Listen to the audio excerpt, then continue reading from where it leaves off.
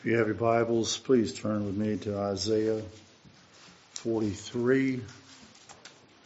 We'll be reading the first 11 verses.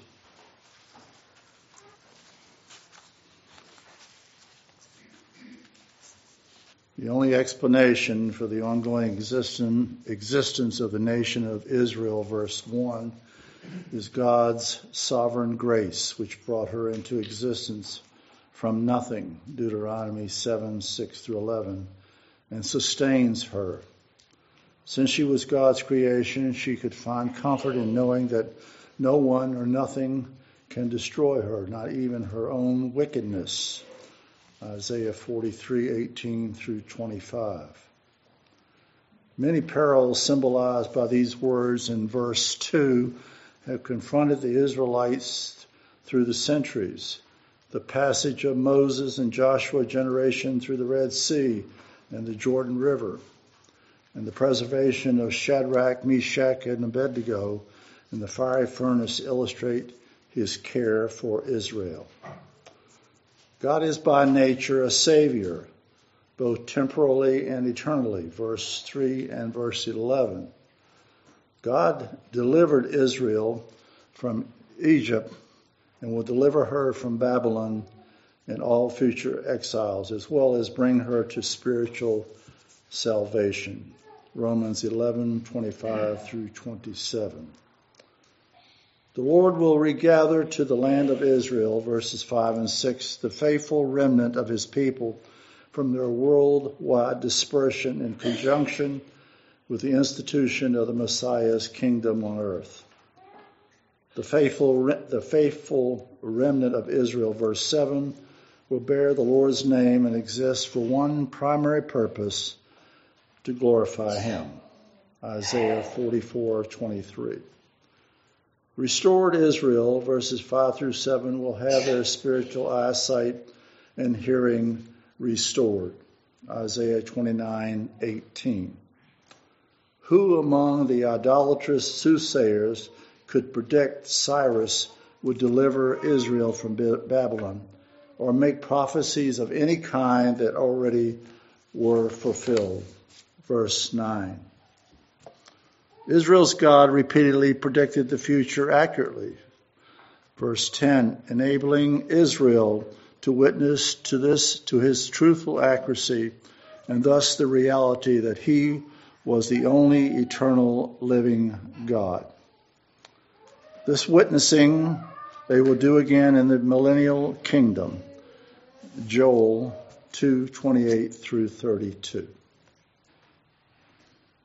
We'll begin reading at Isaiah 43, beginning at verse 1. This is God's word.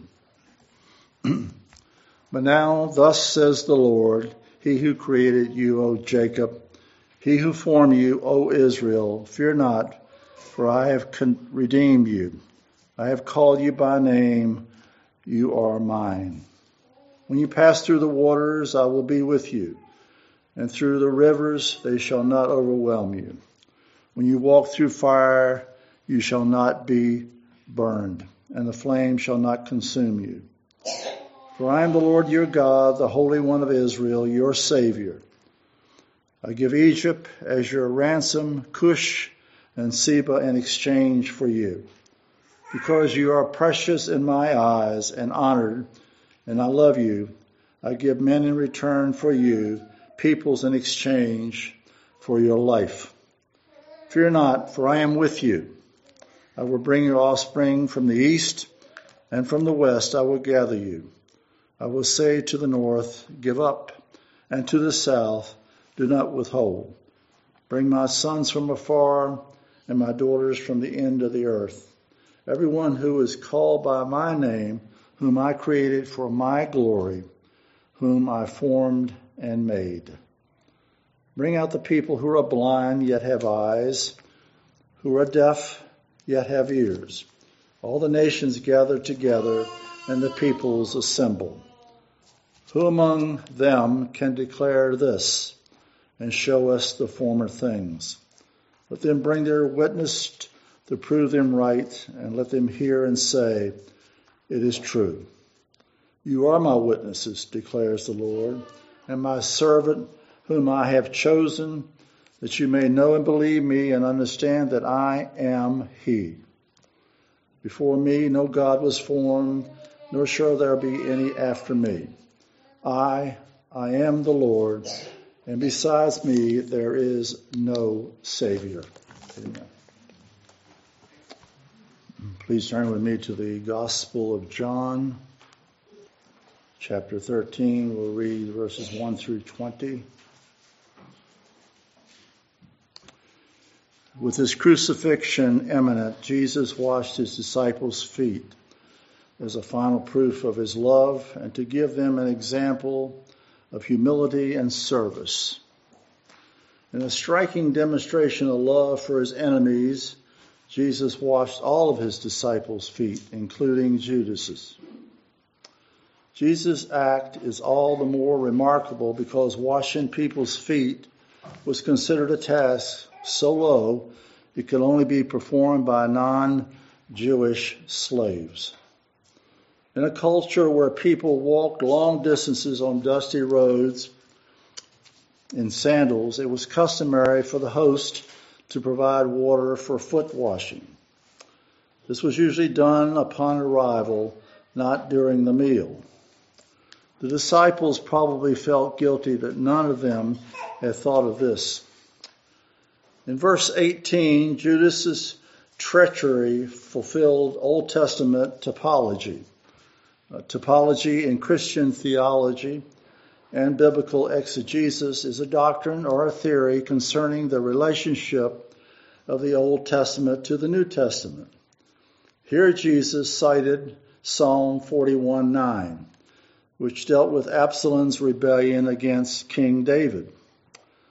Judas's betrayal came as no surprise to Jesus. Verse 19.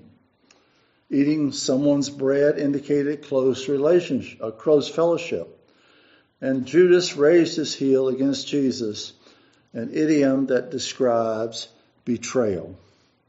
Not only did Jesus' public foes plot against him, even his own disciples could not be trusted.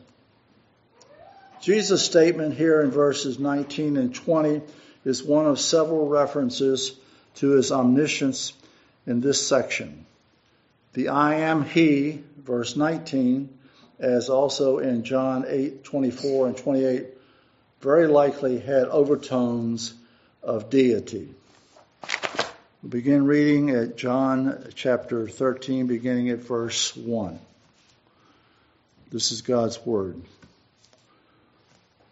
Now before the feast of the Passover, when Jesus knew that his hour had come to depart out of this world to the Father, having loved his own who were in the world, he loved them to the end. During supper, when the devil had already put into the heart of Judas Iscariot, Simon's son, to betray him, Jesus, knowing that the Father had given all things into his hands, and that he had come from God and was going back to God, rose from supper. He laid aside his outer garments, and taking a towel, tied it around his waist. Then he poured water into a basin and began to wash his disciples' feet, and to wipe them with a towel that was wrapped around him. He came to Simon Peter, who said to him, Lord, do you wash my feet?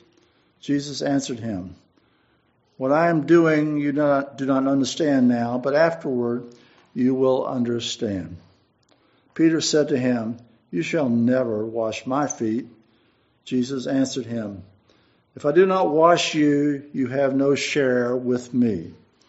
Simon Peter said to him, Lord, not my feet only, but also my hands and my head.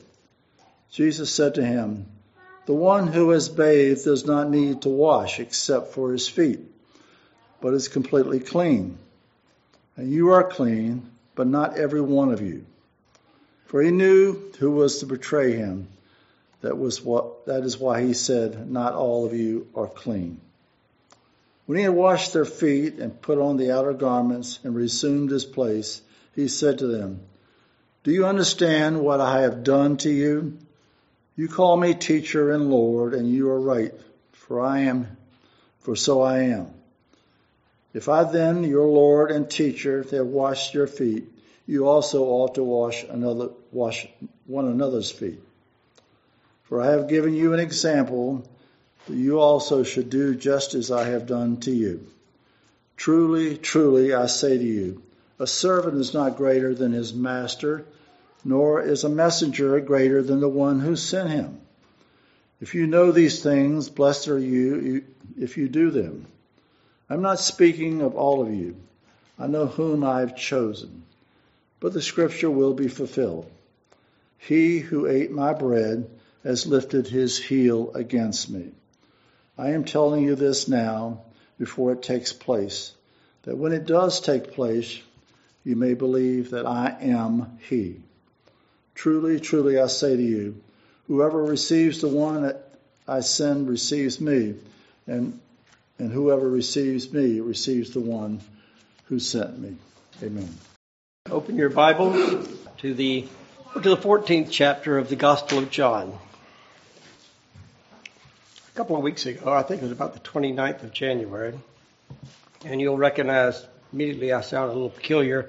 Things have been going on, and who knows what's going on, but there doesn't appear to be a fever. It just seems to be a very bad cold, which I used to have with some regularity, but haven't had quite like this.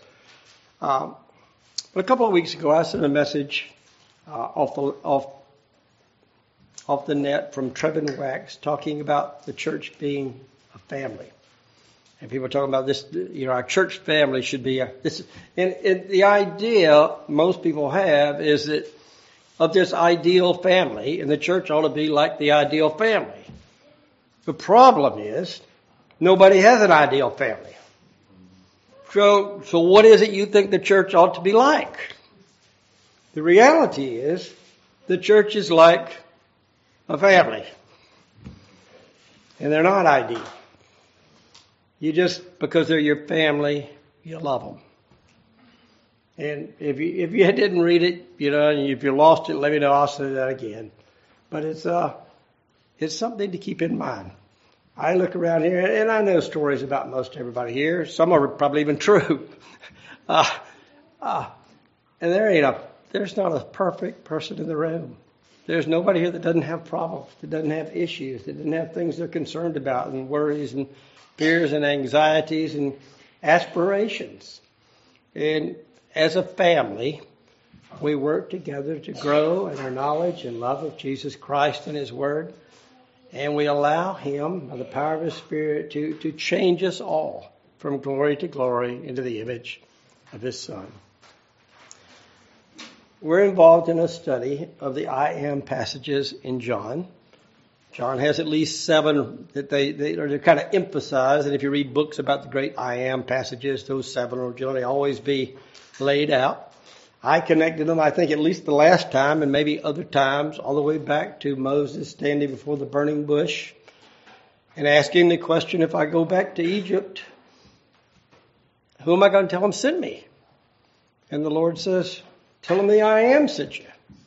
That's who. It's I am. I'm the self-existent God. That's who sent you.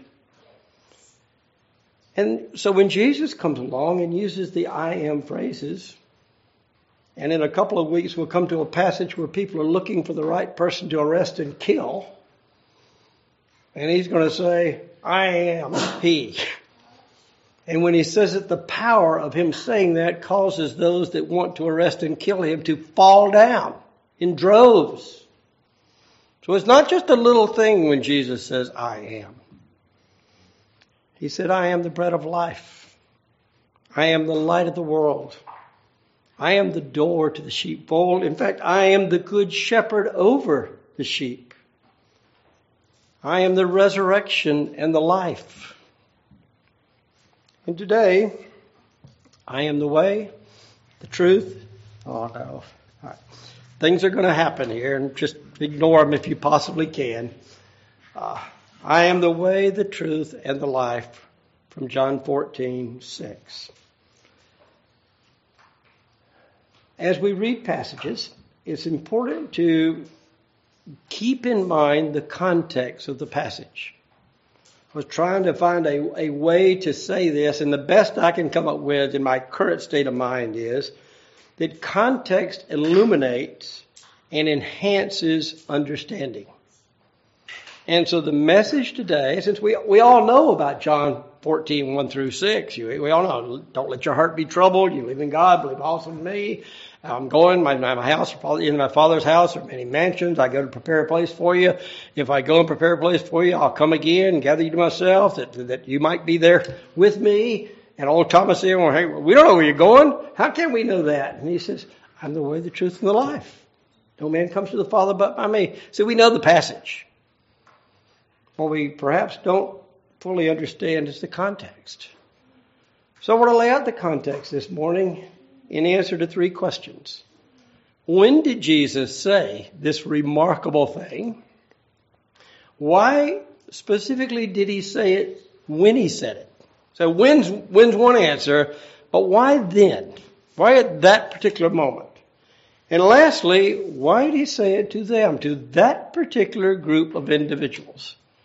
And of course, what does that mean for us? So let's pray. Father and our God, we thank you for the gift of this time together. We thank you for the unchanging, eternal truth that you've given, that your word that actually gives life, and that bears the seeds of eternal life, implanted by the Spirit that regenerates our souls and draws us into a living relationship with a self-existent God. We thank you for this passage and for the context it gives. We thank you for those that have gone before, that have believed it and helped preserve it through your power and your watch care, and that we can come to this passage today. So, for your glory, Lord, work in and through this passage in our lives, that we may be better disciples, better representatives of you before a lost and dying world. In Jesus Christ's name, amen. To answer the first question, when did he say these words? Turn back to John 13:1, the very first verse that Brother Walt read to us. We read that this was before the feast of the Passover.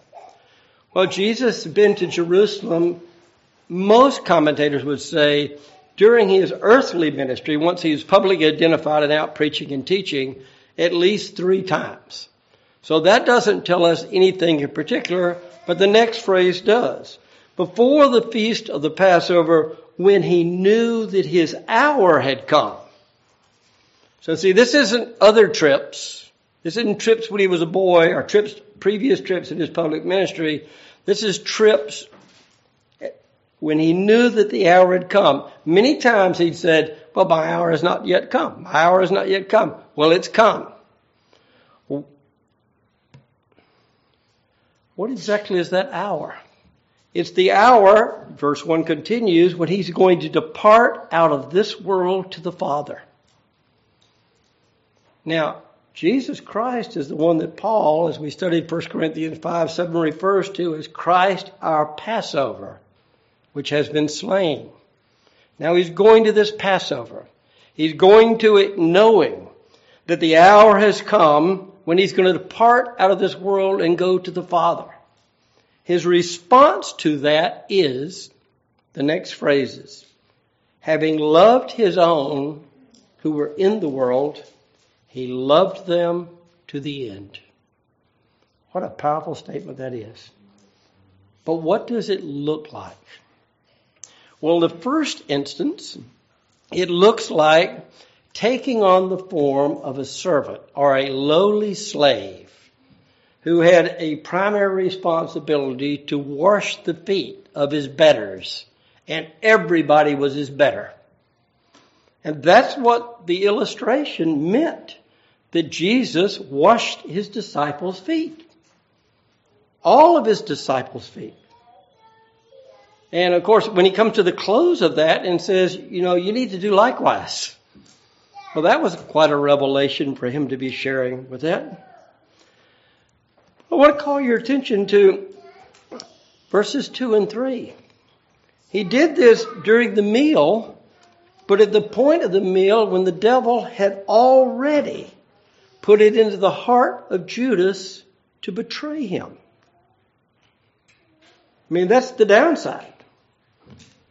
But he also knew something in verse 3. He knew the Father had given everything into his hands. Another way to say it, he knew he had been given all power and authority. Now he knew that. The disciples didn't necessarily know that.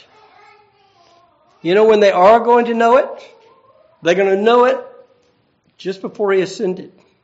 They're going to know it at the end of Matthew when he says, all power, all authority has been given unto me in heaven and on earth. And so you need to go into all the world and make disciples. And you're going to need to have them publicly identify themselves as disciples of me by being baptized. And you're going to have to teach them everything I've taught you. And you can trust the fact that I'm going to be with you and watch you go over this whole process until the consummation of the age. Of course, they don't know that then. They don't know a lot of things they think they know at this point. When he'd finished washing their feet, all of their feet, including the feet of Judas, the betrayer, he says in verse 18, you know that thing about you guys go and do likewise? I'm not really speaking to all of you. I know whom I've chosen. I didn't make any mistakes. But the scripture must be fulfilled. It will be fulfilled. And then there's the quote that Brother Walt called to our attention. And I know it. You don't know it yet. So I'm telling you this, verse 19, before it takes place. So when it does take place, you might believe that I am He. And then truly, truly, whoever receives me, this is so serious. Whoever receives the one I send receives me. Think in terms of the Great Commission. Whoever receives the one whom I send receives me. And whoever receives me receives the one who sent me. In the fullness of time. In a particular place. For a specific purpose. Now we're getting to the when this was said. After saying these things, what's going on within the humanity of Jesus? Jesus is troubled in his spirit. The old versions used to say our great high priest was touched by our infirmities, which sounds really kind of biblical. But what it means is our high priest is able to sympathize with our weaknesses. But he knows things he's going to say are going to upset those he loves. It's going to cause them worry and anxiety and to be fearful. But of course he has to say it anyway. So he says, truly, truly, I say to you in verse 21, one of you will betray me. And I'm not going to take the time to go through the little process of them going, well, who is it? Who is it? Back and forth. And ultimately, by the time we get down to verse 27, Satan entered into Judas, took control of Judas. And Jesus said to him, really letting us know Jesus has known every step of this. What you're going to do quickly. And Jesus left, and he did exactly that. He went out, and he did it as quickly as he could. So these things happen. This statement that we know so well, but we don't necessarily know the context, is happening in the context of that particular time. But these specifics become to the fore in verse 31.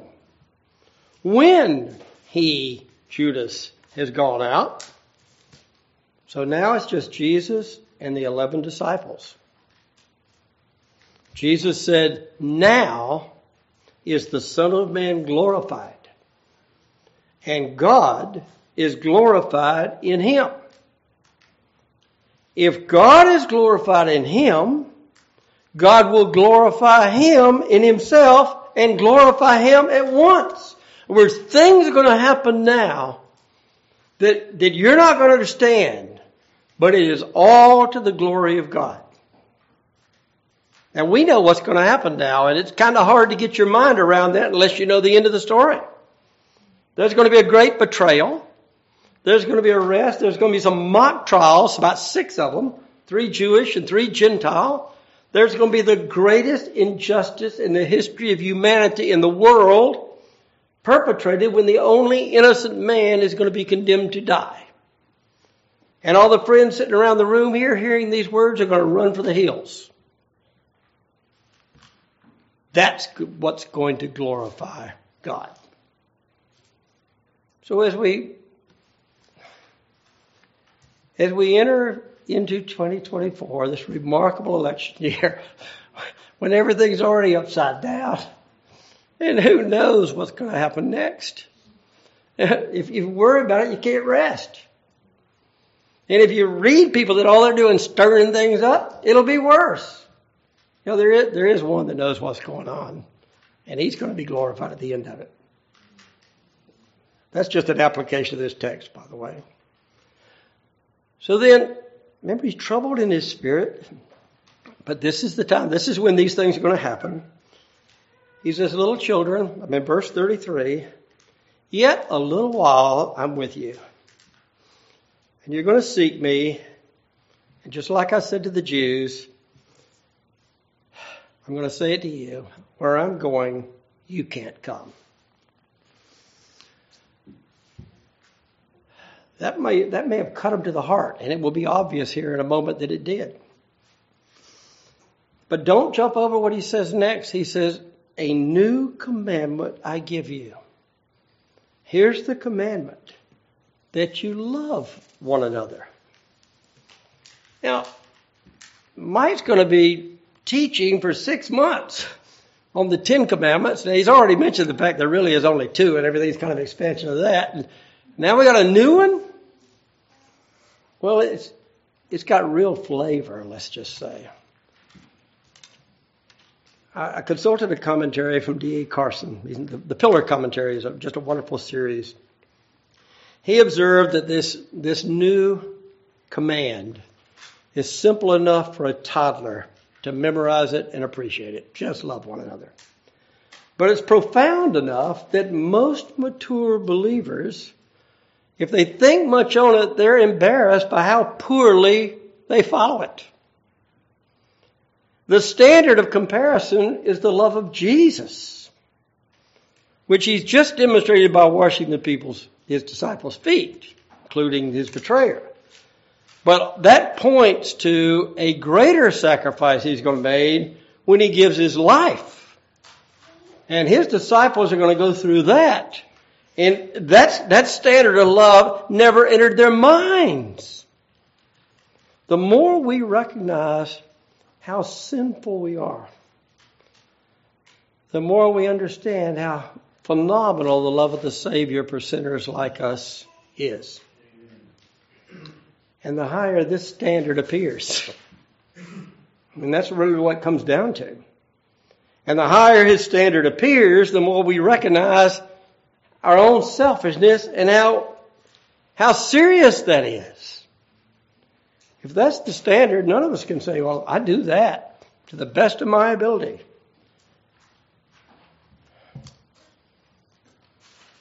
The old commandments, really, Jesus distilled them down to 2. Love God with all your heart, soul, strength, and mind. And love your neighbors yourself. So what's the newness about this?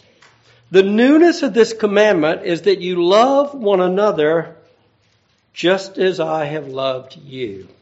That's the way the verse continues. You also are to love one another. Now, in the light of what Jesus is going to do to demonstrate his love for these disciples, that's the standard. That's the standard. Loving one another as Christ loved us is a privilege. It's a responsibility.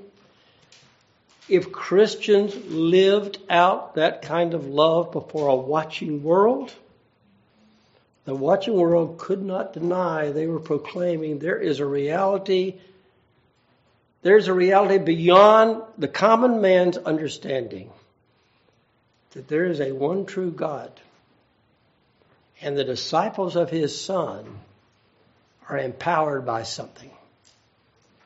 This is beyond the way people are. Jesus really states that in verse 35. He says, by this kind of love, this standard of love, all people will know that you're my disciples. If you have this kind of love for one another. Now, he couldn't have said that before Judas left, because Judas actually never was one of his disciples. He went out from among them, but he was never really part of them. It just didn't look like he was. Clearly wasn't a true disciple. So, why did he say it then? Because he couldn't have said it before then. But Judas is gone. And immediately then, of course, Simon responds to this in verse 36. He says, Lord, where are you going? And Jesus said, well, where I'm going, you can't follow now. But you will follow afterwards. You know what? And I hope I understand the grammar here. You know what Peter didn't hear? The now or the later part of that. Afterwards. All he heard was, you're going somewhere I can't go. That's not what Jesus said. He said, where I'm going, you can't follow now. But I absolutely guarantee, assure you on the authority of the Word of God, you will follow me there later. If he said it that way, maybe would have got through, but I doubt it. If I say it, does it get through to you? I mean, this is the hope of the believer. And it's not just a wish, a dream, and a prayer, and I sure hope it works out. It's something you rest upon, you rest your life upon. And you give up everything, including your life, rather than give up that.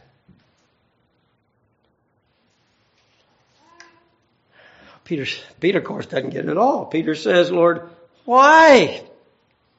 First word after no that a child learned. Why? Why can I not follow you now? Listen, I'll lay down my life for you. Now we know the story. Jesus answered, well, really? Will you lay down your life for me? Truly, truly, I say to you, the rooster won't crow till you've denied me 3 times. You really think you got it going there, Peter? But I tell you, you're not there yet. And he talks about something, just a terrible thing that's going to happen with Peter. It's really essential that the terrible thing happen, and that Peter come through it, and the Lord's doing everything he can to see to it. And everything he can is enough that it all comes to pass for the glory of God. So now we know a great deal of context.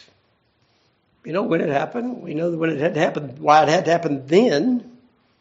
And now why it has to happen to them specifically.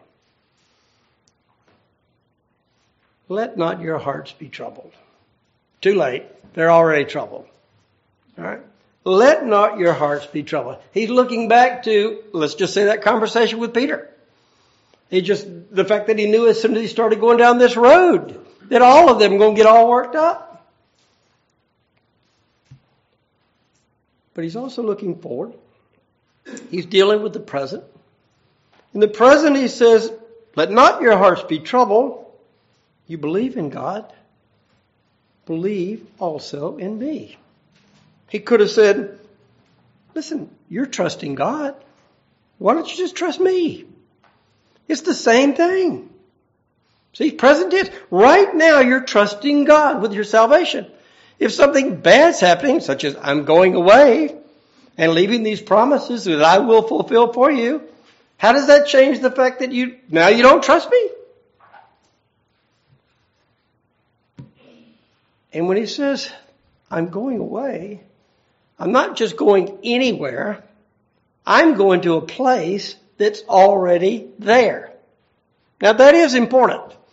When mom and dad leave, or, somebody you have a fight with, and they just storm out the door, they're going somewhere too, but you have no idea where it is. Jesus is going to a place, a very specific place. He's going to his Father's house. Now, where's that? Well, that's where he lives. That's the abode of God. Is that heaven? Well, yes, but he created the heavens and the earth, so we got to be a little... Is it the third heaven? Well, at least we know of someone who went there and could not describe it. Is it the new heaven and the new earth that Revelation kind of, in very broad brushes, lays out for us? Well, since God's outside of time, it doesn't really make any difference whether it's past, present, or future. It's all the same to God. So the answer is, I don't know. But I do know, in verse 2, in the abode of, wherever the abode of God is and whatever it consists of, there's more than enough space for everybody who's ever going there. I mean, that's what's being conveyed here. He said, if it wasn't so, would I have told you that I was going to prepare a place for you? I mean, he's already told him, why don't you just simply trust me? Don't you know the simplest thing here is to just trust my word? But if you do trust my word, then think it through. Think it through, brethren. If I go, verse 3, and prepare a place for you, I'll come again and take you to myself, that where I am, you may be also. Now I want to work through this a bit. What is this about going and preparing? Is it not ready? I mean, did God take 6 days to create everything because he couldn't do it in one? Kind of had to be with us for like 6 Sunday nights to have the full answer. No. He's given us time for a purpose. We are creatures that live in time, but we're made for eternity, which is outside time. The going and preparing that he's referring to, if I go and prepare that place for you, he's talking about the process of his going. His arrest, his death, his burial, his resurrection, his ascension to the right hand of the Father. So he's talking about everything that's going to follow pretty immediately after this. And if he's going to go through all that to prepare that place for you, isn't it inconceivable that he will not come again and gather you up and take you to himself? Their fear was that he was no longer going to be with them. His answer is, no, you're not getting it. It's not that I'm not going to be with you immediately. It's that you're going to be with me in eternity, forever. Now, of course, you have to have faith for that to be a comfort.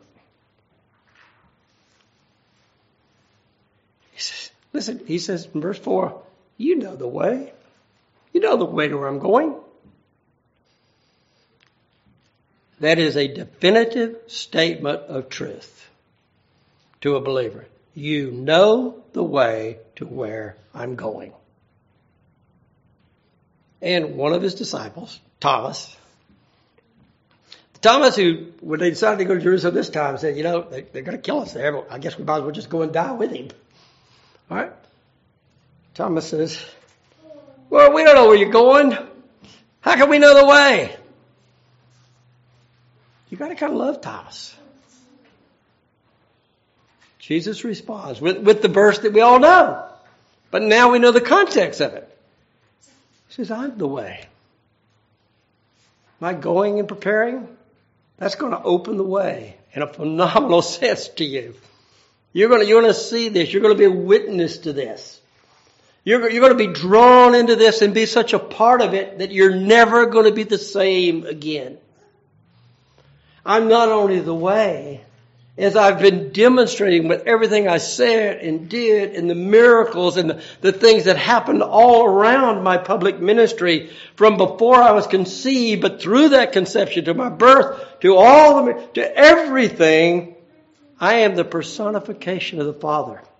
I am the image of the invisible God. And God is truth itself. I'm not only the way, I am the truth. And I am the life.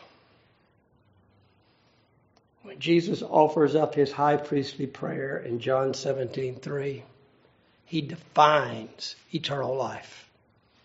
He says, this is eternal life, that they know you, the one true God, that men know the one true God and Jesus Christ whom he has sent. You want to know what eternal life is? It's knowing the one true God and Jesus Christ whom he has sent. And then lest anybody doubt or anybody want to offer but what about other possibilities? He concludes verse 6 by saying, no one comes to the Father except through me. There's one path, one way. As Brother Walt read out of Isaiah 43, I'm the one true God, and apart from me there is no Savior. There is one way, through Christ Savior, through the man God, Christ Jesus. He's the way to the Father. He represents the Father. And his disciples, those 11, and as we could read, we won't take the time to in that high priestly prayer, those who they write to, and those who read their writings and come to the faith, people like us, are his many, many generations later disciples. They all represent the Son. The Son represents the Father. The disciples represent the Son. The message is exactly the same. Jesus is the way. He is the truth. He is the life. Let us pray. Our Father and our God, we thank you for the gift of truth. The gift of the personification of truth. The gift of the life that comes in knowing the truth.